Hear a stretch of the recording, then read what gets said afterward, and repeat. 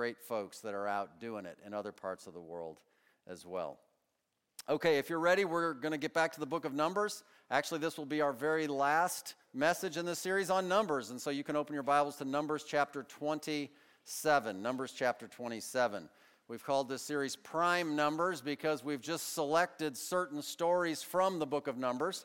We haven't covered every single story in every single chapter. This will be the last story that we cover coming through the book of Numbers. And as we do, I want you to consider this fact, and it's this, that the only thing that is inevitable in life is change. I mean, everything changes. Times change, seasons change, your taste, popularity, fashions change, music changes, dance, entertainment, lifestyles, of course, technology, everything changes. And you older folks, if you're anywhere close to my age on either side, well, just look in a mirror. Things change. Amen? And that famous passage of Scripture in Ecclesiastes chapter 3, in the first several verses, talks about how everything has a time and everything has a season. And there's a time to be born and a time to die and a time to plant and a time to pluck up and to heal and to kill and to break down and to build up and to weep and to laugh and to mourn and to dance. And why is that? Well, it's because things change. Things change in life all the time. And in the Bible, even the way that God dispenses His grace toward men throughout history changes. That's what we call dispensations. Well, changes also occur in ministry. And that's what we're going to be looking at today. But before we do, the first thing I want you all to remember, and this is in your notes, is that ministry is people. Ministry is not something, and it's not some program. Ministry is people. And if God has called you to lead His people, well, then that's a high calling, and it should be taken seriously. Because at the end of the day, they're God's people. They're not your people. And specifically in the time in which we live, in the church age, well, it's called Christ's bride. You want to make sure you treat her well, right? So ministry is never just a job. We've actually looked at this in weeks past. If you consider ministry a job just to receive an income, well, then the Bible calls you a hireling. And we saw that in John chapter 10, where Jesus says, I am the good shepherd. The good shepherd giveth his life for the sheep. But he that is an hireling and not the shepherd, whose own the sheep are not, seeth the wolf coming, and leaveth the sheep, and fleeth, and the wolf catcheth them, and scattereth the sheep. The hireling fleeth, why? Because he's a hireling, and he careth not for the sheep. So the difference between a good shepherd who senses and feels the very ownership and responsibility of the very sheep that God has entrusted to him is significantly different than a person who just sees it as a job and is just in it to get what he can get. And when the times get tough, well, sorry, I'm tapping out. I'm done. Good luck to you. And that happens in life. So like Jesus Christ in the story of Israel throughout the wilderness in the book of Numbers, I think that we could all conclude that Moses was a very good shepherd. A very good shepherd. He led them through very difficult times. He dealt with constant complaining and constant accusations toward him. And all he ever did was put the congregation and the good of the congregation before his own personal good and his own personal preference.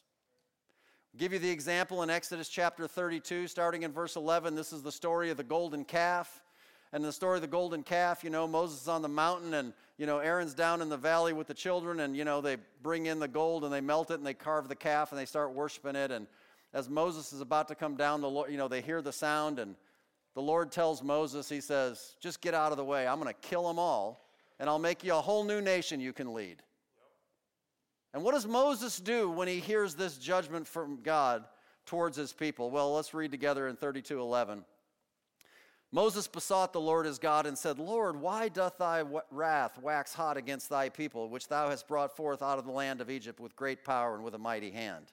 Wherefore should the Egyptians speak and say, for mischief did he bring them out, to slay them in the mountains and to consume them from the face of the earth? Moses gets bold. Turn from thy fierce wrath and repent of this evil against thy people. Remember Abraham, Isaac, and Israel, thy servants, to whom thou swarest by thine own self, and saidst unto them, I will multiply your seed as the stars of heaven, and all this land that I have spoken of will I give unto your seed, and they shall inherit it forever. And notice, the Lord repented of the evil which he thought to do unto this people. Moses stood up for the people. Moses was certainly a good shepherd. Until ultimately, if you read to the end of Numbers and compare with Deuteronomy, you find that on Moses' 120th birthday, he finally and ultimately gives his life for the sheep. That's what he does. Well, we're at the end of our study anyway in the book of Numbers, which means we're at the end of the story of Moses and the wilderness. And what's ahead for Israel is, well, a new location and a new way of life and a new leader. And so that's what we're going to talk about today. And so the title I've given the message today is How to Transition a Ministry. Because transitions in ministry happen. There's no getting around it. And there can be various reasons, obviously, why those things happen. But today what I want to talk about is how it's to be carried out. Because how it's handled when there's a transition, well, that makes all the difference in the world in the success. You see, the importance of an effective transition is critical to the continued and sustained success of that ministry. I mean, Jesus understood it, right? He transitioned his earthly ministry to the church. He replaced himself and his spirit with the Holy Spirit of God, the Comforter. He gave us his very soul in written form in the very Word of God, right?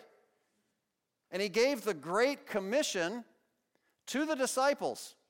That the disciples, he said in John chapter 14, would go and do even greater works than Jesus had done. And you say, how's that even possible? Well, Jesus said they would. And if nothing else, we can understand that it's possible because now the body of Christ is not limited physically to just Palestine. The body of Jesus Christ is global. It's global.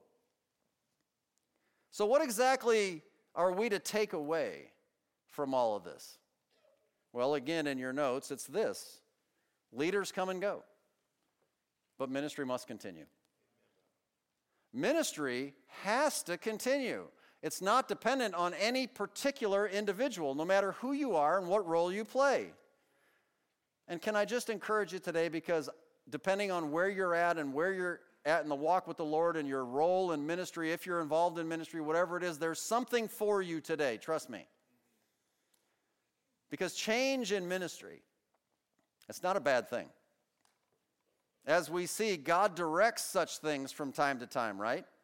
So can I encourage you today, don't resist the idea of change.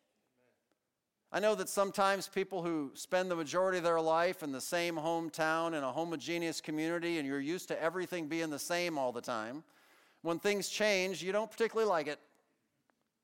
But things change, whether you like it or not. So let's learn from it. Let's figure out how we can make it a smooth transition, amen? On the other hand, if a guy just quits and disappears without effectively setting up his successor and without preparing the people for the change, he does the people, well, and he does the Lord, a great disservice. You see, poor transitions leave the people reeling, not knowing where to go or what to do. Remember, God calls us his sheep for a reason.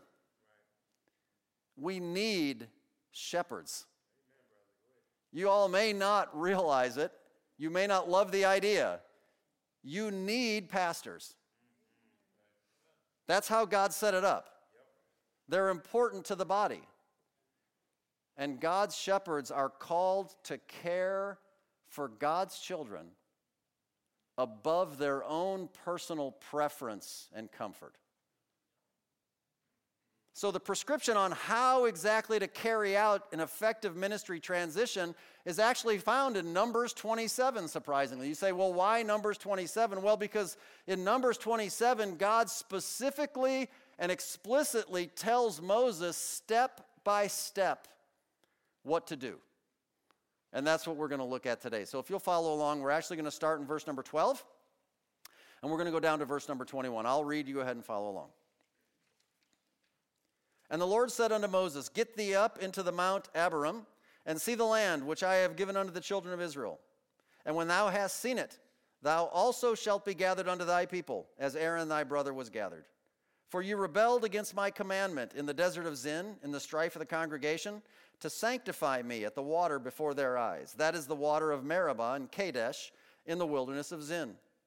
And Moses spake unto the Lord, saying, Let the Lord, the God of the spirits of all flesh, set a man over the congregation, which may go out before them, and which may go in before them, and which may lead them out, and which may bring them in, that the congregation of the Lord be not as sheep, which have no shepherd. And the Lord said unto Moses, Take thee Joshua, the son of Nun, a man in whom is the Spirit, and lay thine hand upon him, and set him before Eleazar the priest, and before all the congregation, and give him a charge in their sight. And thou shalt put some of thine honor upon him, that all the congregation of the children of Israel may be obedient. And he shall stand before Eleazar the priest, who shall ask counsel for him after the judgment of Urim before the Lord. At his word they shall go out, and at his word they shall come in, both he and all the children of Israel with him, even all the congregation. So there's literally a lot to be drawn from this, and I hope that you'll track it with the Spirit of God being your teacher. Let's just go to him and ask him to do that. Let's pray. So Heavenly Father, as we come before you, we do ask that you would be our teacher today, that you would take your holy word and you would just implant it into our hearts.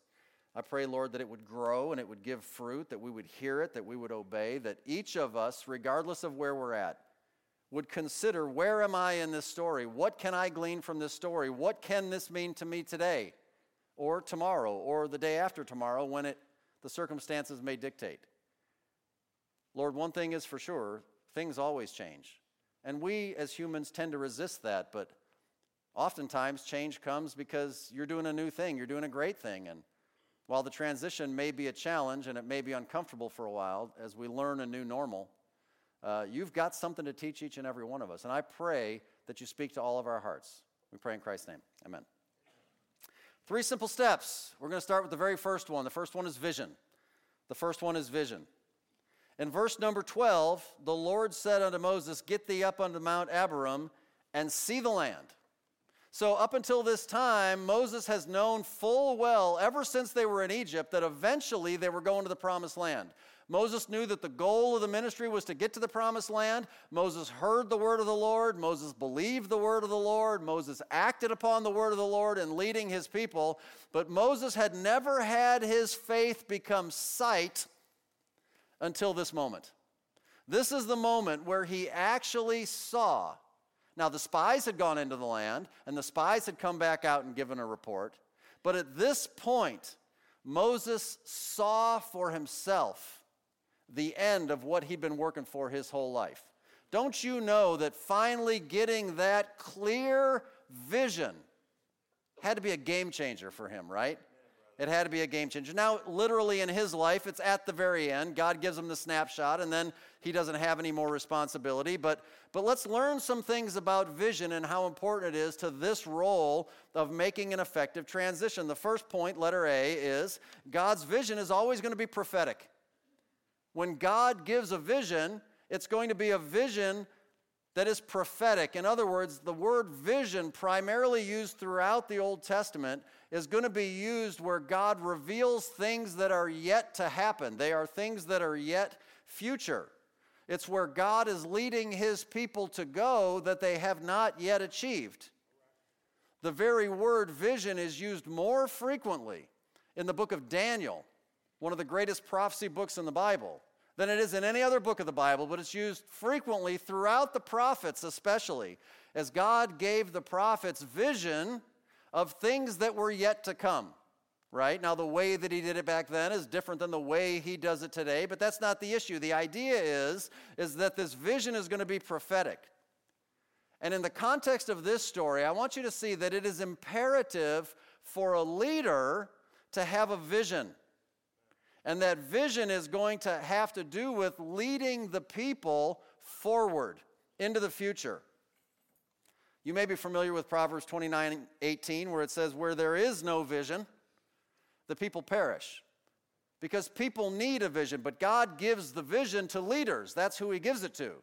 And then they carry out the vision. And if there is no vision, well, then people don't often know what to do. I didn't put it in your notes, but in Psalm 103, you can jot it down. In verse number 7, there's a very interesting verse that makes it clear that Moses got to see and understand the very ways of God, whereas the children of Israel only got to see and understand his acts. And isn't that the way the common people in the congregation, they see what happens. When something pops up and something happens, they all see it and understand it. They see the acts. Whatever God's doing, they see it after it happens. But Moses knew not just God's acts, he knew his ways, he knew where he was going because God gave him a vision.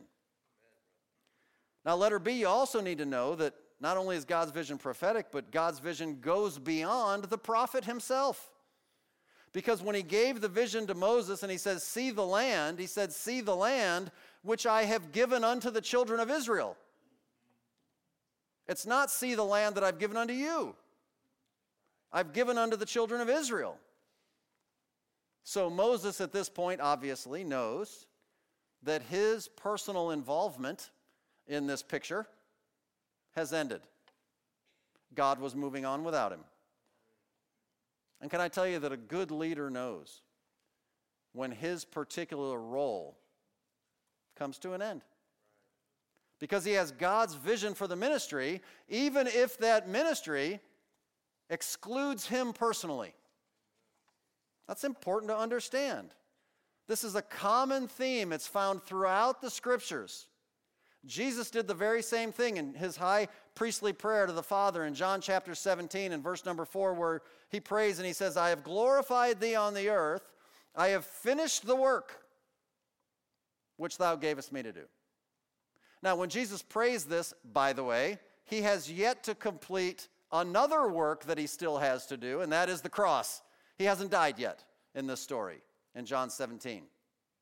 But he has completed the work that is the context of John 17, and that is the discipleship and training of those men that he would leave behind to carry on the work. That is a work that was given to the Lord Jesus, and he worked it until he was done. And once he was done, well, he was done. His role in that work is over. The Apostle Paul said the same thing in 2 Timothy 4:7. I've fought a good fight. I have finished, notice the word, my course. I didn't finish the entire course. The course is going on. But I finished my part in it. I kept the faith.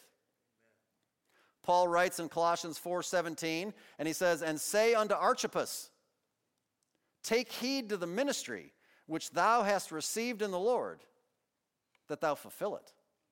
That thou fulfill it. Has God given you a ministry? Then God's given you that ministry that you are to take to its logical conclusion, and there can be a time when you have fulfilled your course. The ministry will continue. The players can come and go. And this is an important thing to understand. Concerning missionaries, for example, in this case, again, it's Paul and Barnabas. End of Acts chapter 14 and verse 26, it says this. And thence sailed to Antioch, from whence they had been recommended to the grace of God, what? For the work which they fulfilled. Well, these missionaries are now going back to the home church to make a report and to let them know, hey, the work that we were sent out to do, we finished it. Well, you say, well, how did they know? Isn't the Great Commission, it never comes to an end. There's so much more to do. Yes, I know, but the specific work that they went to do, they finished. How do you know they finished it? Well, back up a few verses to verse number 23. Because it says, and when they had ordained them elders in every church and had prayed with fasting, they commended them to the Lord, on whom they believed. Paul replaced himself with sufficient qualified leaders that would continue the ministry in those particular locations, and Paul didn't have to be in those locations anymore. He had completed that work. They had fulfilled what God had asked them to do. You see, these deal with works that are particular, and they're for a particular time. It's not necessarily the totality of their entire life. These players may have yet other work yet to do somewhere else in some other capacity with some other focus. So let me ask you a question. Why wasn't Moses able to take Israel to the next phase of ministry himself? Well, in verse 14, the Lord is actually quite clear. I was, quite frankly, a little personally disappointed that the Lord saw necessary to remind Moses of his failure and why exactly. Oh, by the way, Moses, remember when you blew it? Yeah, when you blew it and didn't sanctify me. Remember that time in the water of the Meribah and the wilderness of Zin? Remember that? As though he forgot. I mean, the Lord did invite Moses up to the mountain, and he said, I'm going to let you see the land, and then you're going to sleep with Aaron. I mean, it's over. I mean, he knew. But he pointed out why. Well, in Moses' case, there was a consequence of sin. I get that. I get that. Okay, but if you just look at what is said specifically, the thing that God did emphasize is the most important, and we studied that story before.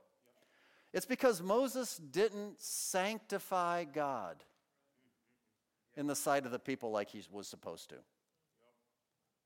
In other words, if a person finds themselves not making a big enough deal about who God is in front of God's people, well, that individual may find his ministry influence limited also. It just happens from time to time. But it's not always associated with sin. I understand that. Some men are chosen by God to do a particular work because they're particularly gifted for that. And they'll do that work that they're called to do very well, very effectively. Just like Moses in the wilderness, right? But they're not necessarily gifted or equipped to take the people to the next step. If that happens, listen, don't be hating on the guy who doesn't take you. Or don't be hating on the new guy that shows up. Right? Just see the vision. Because at the end of the day, it means that God has something greater in mind for everybody. We should be able to roll with that, right? God uses each leader for the purpose that he has deemed necessary. So if we find ourselves in such a situation, can we just sit back and give thanks? Give thanks. Thanks be to the Lord. He's doing what he's doing. So once a leader has a clear vision of what God's doing, well, now it's time for number 2, and that's the selection. The selection. Moses gets the vision of the future. He knows that that vision goes beyond his personal involvement. So what does the good shepherd do? He continues to think of the congregation before himself, right? You say, well, what exactly does that look like? Well, it shouldn't surprise you. Letter A, you begin with prayer.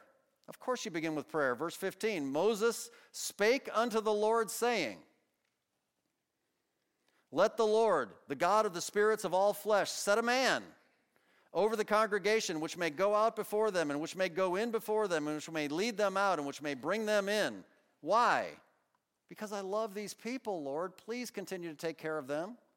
That the congregation of the Lord be not as sheep which have no shepherd. Okay, Lord, I don't get to continue anymore. You've got to provide somebody else. And when a man understands that his time is coming to an end, he understands that somebody else has to step up. How are you going to find that out? Moses knew that Israel needed a leader. Moses had more experience than arguably anybody ever, that the people left to themselves would be a hot mess. They got to have somebody, Lord. Please, please, Lord, provide somebody. Right? So he asked God for a successor. And the way he describes it, it's interesting. He's looking for a guy to be able to do what, well, he did for the last 40 years. And that's cool, of course. We should begin with prayer. Of course, we should ask the Lord. But the thing you got to get is, well, letter B. You begin with prayer, but then you got to let God pick. Right? Verse 18, notice. The Lord said unto Moses, take thee Joshua. Moses recognized that there was a need. But God is the one who selected the man. God is the one who selected the man. This is key. This is important. Moses didn't just hand off the keys to the ministry to one of his sons, like a lot of pastors do. He didn't just call his best friend and say, dude, I got this spot open for you. It's kind of tough at times, but it's a sweet deal. You talk to the Lord a lot. Whatever. He didn't do that. He just asked God for guidance, and God chose the man. That's obvious maybe. Maybe that's simple. Of course God should pick. But listen, you need to know why. You need to know why. Because at times, God may pick somebody you don't love. God may pick somebody that doesn't look like you were thinking. God may pick somebody who, just doesn't sit quite, just doesn't fit quite as good as old Moses, And you need to understand. Because God selects the new leader for a reason. It's not just Moses' sin. There's more to it than that. It's because now the mission has changed. You see, they are no longer just going to wander around like sheep. They're now going to cross over Jordan, and it's time to fight. Amen. It's time to fight. And whenever there's a transition in ministry, well, frequently what you're going to see is the new guy is going to be different in maybe some significant ways from the old. So in the case of Israel, Moses was perfect for caring, but Joshua was perfect for conquering. Moses was the guy who put up with all the whining and complaining. You think Joshua, the warrior, would have been good at that? But they needed a warrior to go in and to lead them because, Joshua was one of the spies. Joshua's been in the land before. You remember what he saw when he was in the land? Giants. And they all came back scared, and Joshua's like, let's go whip them all. He saw them. He's not afraid. Let's go do it. That's the man Israel needed to take them through into the promised land. Moses wasn't that man. Each gifted for a specific purpose. Each with a specific ministry, critically important to that time in the life of the congregation of God's people. That's how much your God loves you. That's how much your God loves you. So can I say, on the authority of the Word of God, don't get caught up comparing one to the other. Don't waste your time doing it. We've looked at this in weeks past also. I want to remind you again in 2 Corinthians 10:12.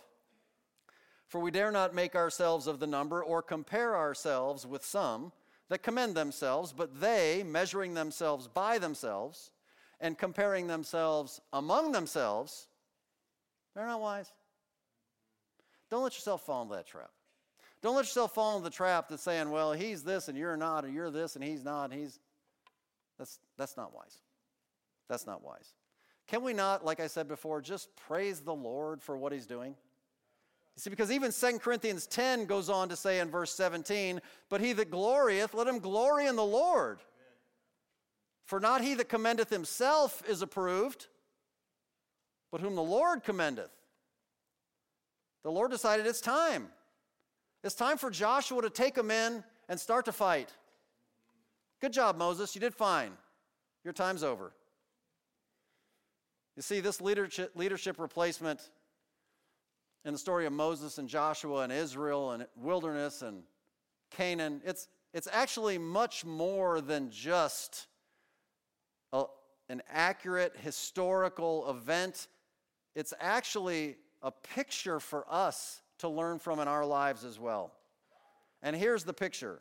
Moses, who represents the law, can't bring you into the promised land.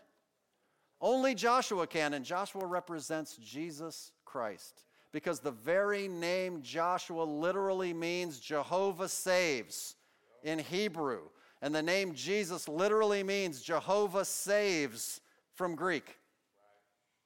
Joshua represents Jesus Christ. Moses, throughout the scriptures, represents the law. The law can't get you there, folks. Jesus has to get you there. And that's why there needed to be a transition. That's why there needed to be a leadership change. That's why God needed to do what he did. Lest you think I'm pulling this on my own authority, let me remind you of Acts chapter 7 and verse 45. The sermon of Stephen, as he's preaching the history of the nation of Israel. In verse 45, he's preaching, he says, which also our fathers that came after brought in with Jesus into the possession of the Gentiles, whom God drave out before the face of our fathers unto the days of David. Historically, he's talking about Joshua. But the Holy Spirit just decided to replace Joshua with Jesus because he wanted you to get the picture. But it's not just one witness. It appears in Hebrews chapter 4 and verse number 8. Again, historically referring to Joshua, it says, for if Jesus had given them rest, going into the promised land of rest, then would he not afterward have spoken of another day? Well, that was Joshua. Yes, that's the point. That's the point. The law can't bring you into victorious Christian living. Jesus has to bring you into victorious Christian living.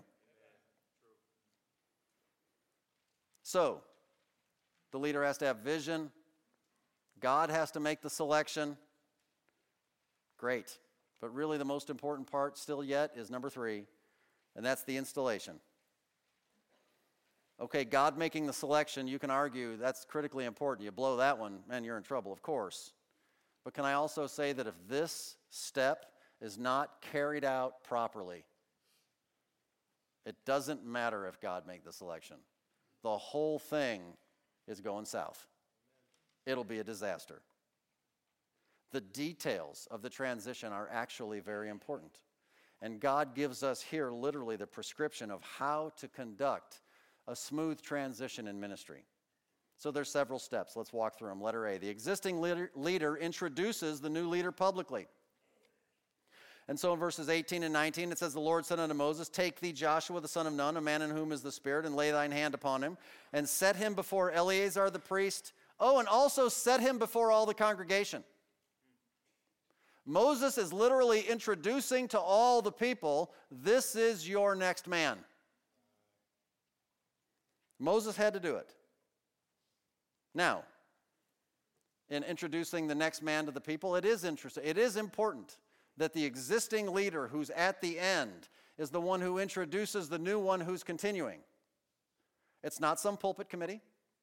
It's not some other extraneous, job headhunter business. No. The existing leader introduces the new leader. That's the way it's supposed to take place. And it assures a clean handoff when that happens. But this is more than just an introduction. By the way, this is Joshua. No, he affirms his choice by laying thine hand upon him before all the congregation. It's the affirmation and the transfer of the authority from one to the next. So the existing leader introduces the new leader publicly, and letter B, the existing leader then charges the new leader publicly. Because verse 19 goes on and it says, and give him a charge in their sight. Now, the record of the charge that Moses gave to Joshua in the sight of all of Israel is found in Deuteronomy chapter 31. And so we'll read verses 7 and 8. Moses called unto Joshua and said unto him in the sight of all Israel, be strong and of a good courage, for thou must go with this people unto the land which the Lord hath sworn unto their fathers to give them, and thou shalt cause them to inherit it. And the Lord, he it is that goeth before thee. He will be with thee. He will not fail thee, neither forsake thee. Fear not, neither be dismayed. You can actually see this in several places. It does continue in Deuteronomy 31 and verse 23. And he gave Joshua the son of Nun a charge and said, be strong and of a good courage, for thou shalt bring the children of Israel into the land which I swear unto them, and I will be with thee. So not only does the existing leader introduce the new leader before all the people, he charges him with the new task before all the people, so that all the people know what the guy's supposed to do and what they're in for following him, right? This is really an Old Testament picture of what we would call today in the New Testament a biblical ordination. It's the laying on of hands of the presbytery on a selected, chosen man by God and giving him a charge in the hearing of all the people. Actually, that's exactly what we read in verse 23 of Numbers 27. And he laid his hands upon him and gave him a charge as the Lord commanded by the hand of Moses. We see this, for example, with with Timothy.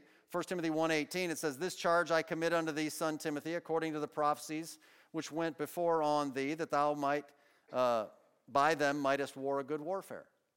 And so the idea is this ordination happened with Timothy. He's been given this responsibility, and well, now he needs to take that and understand the importance of it and go and run with it.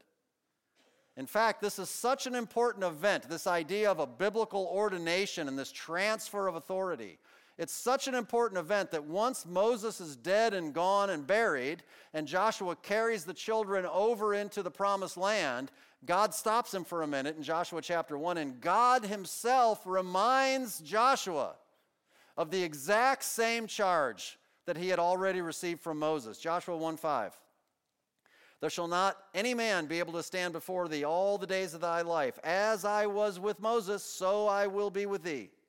And I will not fail thee, nor forsake thee. Be strong and of a good courage, for unto this people shalt thou divide for an inheritance the land, which I swear unto their fathers to give them. Only be thou strong and very courageous, that thou mayest observe to do according to all the law which Moses my servant commanded thee. Turn not from it to the right hand or to the left, that thou mayest prosper whithersoever thou goest. This book of the law shall not depart out of thy mouth, but thou shalt meditate therein day and night, that thou mayest observe to do according to all that's written therein. For then thou shalt make thy way prosperous, and then thou shalt have good success." Proving that public ordination is holy, and it's of the Lord, and it's a milestone. It's something to be looked back upon. So let's move on. Letter C, the existing leader now honors the new leader publicly. Verse 20, "And thou shalt put some of thine honor upon him, that all the congregation of the children of Israel may be obedient." So this sets up the new guy in the eyes of all of those that he will lead. It shows all the peoples. The real purpose of this is for the people, right? The position that he will now have, the same position that the previous leader had. And with all the honor and with all the responsibilities that go with it. Paul did the same kind of a thing with Timothy, 1 Corinthians 4:16 and 17. "Wherefore I beseech you, be followers of me," Paul said to the Corinthians. How are you going to pull that off? "For this cause have I sent unto you Timotheus, who's my beloved son and faithful in the Lord." So you need to follow me. How are you going to do that? Well, I'm going to send my guy because he's just like me. Amen. Paul with Onesimus, Philemon, only one chapter, verse 17. "If thou count me therefore as a partner, receive him as myself." This is the exact same kind of thing, right? That basically is going on with Moses and Joshua. Moses is saying to the crowd, look, receive him as you would receive me. That's what he's telling them to do.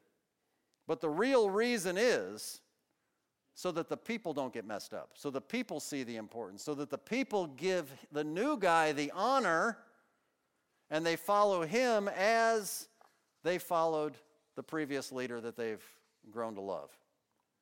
And you know what? If that doesn't happen, well, it causes some confusion.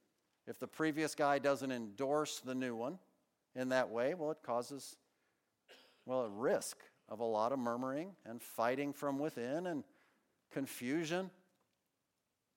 And while we don't read anywhere in the Scripture anything about a congregational vote, I'm not trying to, throw shade on Baptist church polity, but if a vote is called for because of the government of your church, well then, can I just recommend that you follow the leadership of the Lord as prescribed in this outline?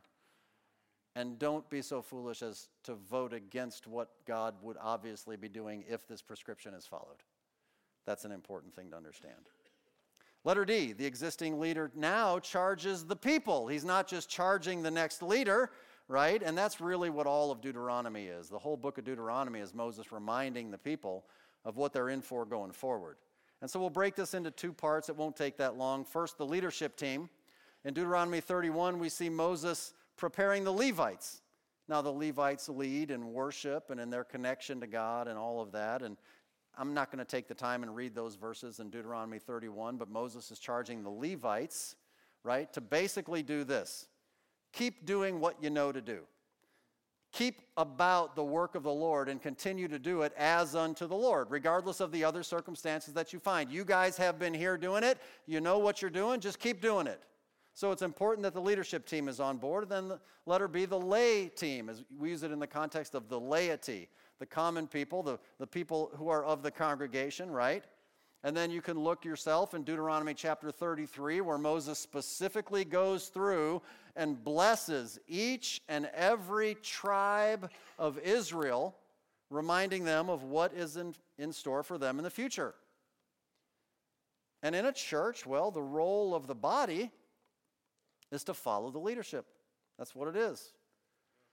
And they are to honor the position, even if they don't think they know enough about the man to honor the person. It's kind of like in the military. I was never in the military, but I'm told that the honor system that's required in the military is that you salute the uniform regardless of who's wearing it. You honor the position, not necessarily the person. And that's why this is so important. Each member in a ministry is critically important. We're a body. And each member is needed to do what they are supposed to do. Now, the last point, and certainly very important, letter E, the new leader now is responsible to hear from God himself.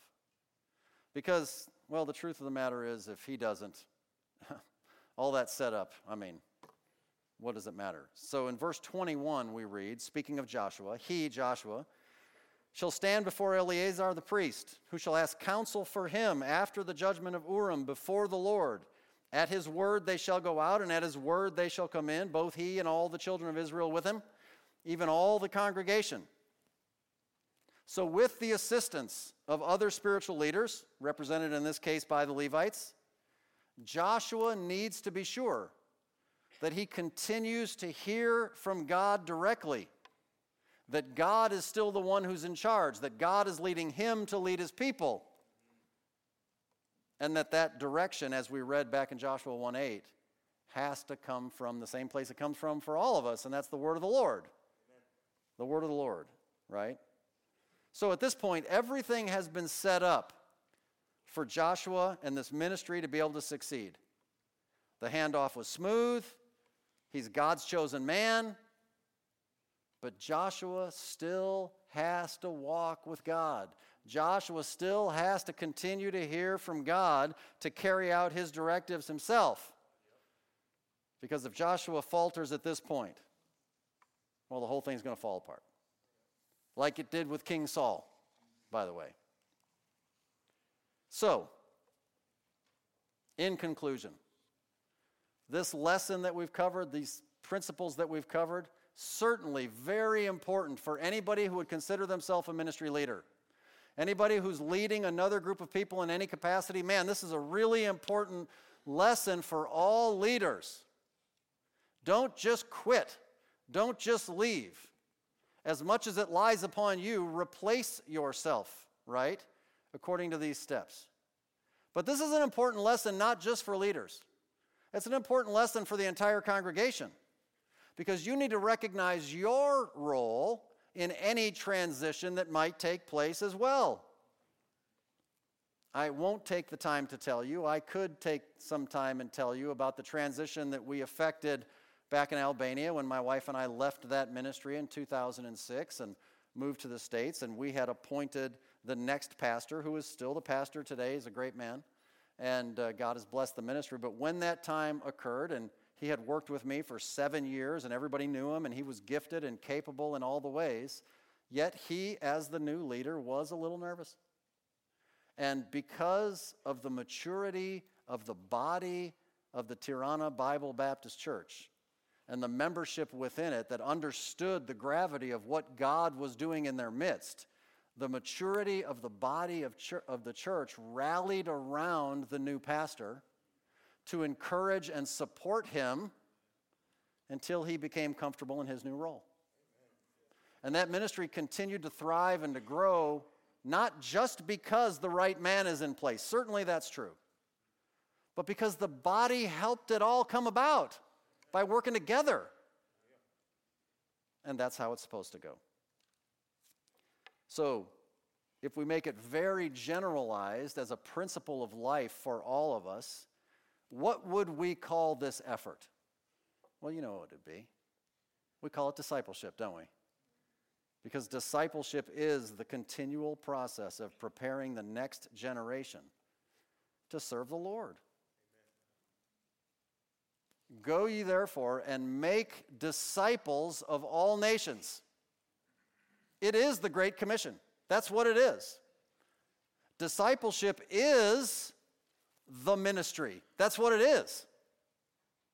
If you're not involved in discipleship in some capacity, well, your effectiveness in actual ministry is maybe in question. Ministry is people. We're investing God's word in people. And if we're not doing that, you may do a service that helps the church, and praise the Lord for that. But ministry is people. Ministry is discipleship. That's what it is.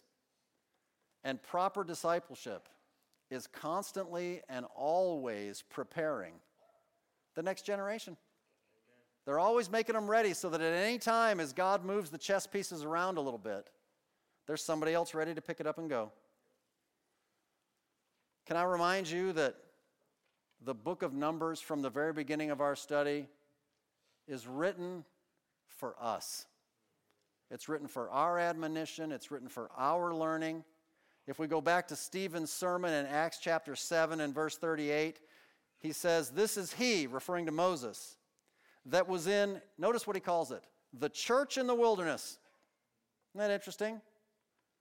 "With the angel which spake unto him in Mount Sinai, and with our fathers who received the lively oracles to give unto us." He calls it the church in the wilderness because it's a picture for us who are in our church, who are in our wilderness. And our wilderness is right here where we live. And we need to learn these lessons as well. Depending on where you're at individually is between you and the Lord. And if you find yourself continuing through some wilderness journeys in your stage of spiritual growth and maturity, that's fine. But just remember the purpose of the lessons learned in the wilderness. That we are to learn to trust the Lord through the trials that come into our lives. Things do not just happen by chance. There is a God in heaven.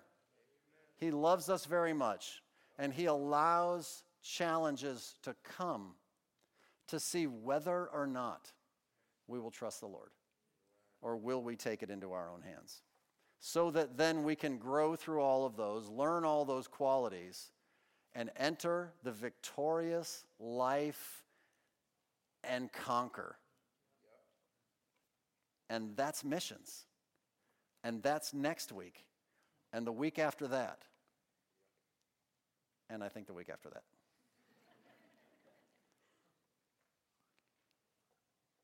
And so, having gone through these steps in this lesson and how God has shown us, I just want to finish with a very important announcement for you. No, I'm just playing. All right. Let's pray together. I don't have an announcement at all. All right, let's pray. Heavenly Father, I pray that you would bless your word and our hearing of it. And I pray, Lord Jesus, sincerely for each and every one of us. I pray that you would burn into our hearts the understanding that everything has a time and everything has a purpose. And we don't always see it, but it's not always ours to have to see. You give vision to those who need to have it. to affect leadership and to exercise then that leadership for the good of all people. So regardless of where each and every one of us find ourselves in this story, Lord, may you be the Lord of all. May we glory in you and just rejoice in the fact that you care so deeply for each and every one of us, that you have not left us as sheep without shepherds, but you have given us people to guide and to direct and to be examples. And we can check them out because we've got your holy word, and we can understand your word because we have your Holy Spirit. So I just want to pray. I just want to pray for everybody who's here that they would receive it as you would have them receive it. And I want to pray, Lord Jesus, that you would help anybody. They're not saved yet. If they're not sure if their life ended, they'd have a home in heaven. Man, they've just surrendered their heart to you and cry out to you for forgiveness. That's all it takes. Or come talk to somebody. We can help them. And maybe they're not involved in discipleship, and maybe they're not obedient, and maybe they've got other issues they're dealing with. I don't know, Lord, but wherever you've put your finger on their heart, may they respond. Let's just love and honor and submit to you as would make you proud. We pray these things in Christ's name. Amen. Go ahead and stand up with me. We always wrap up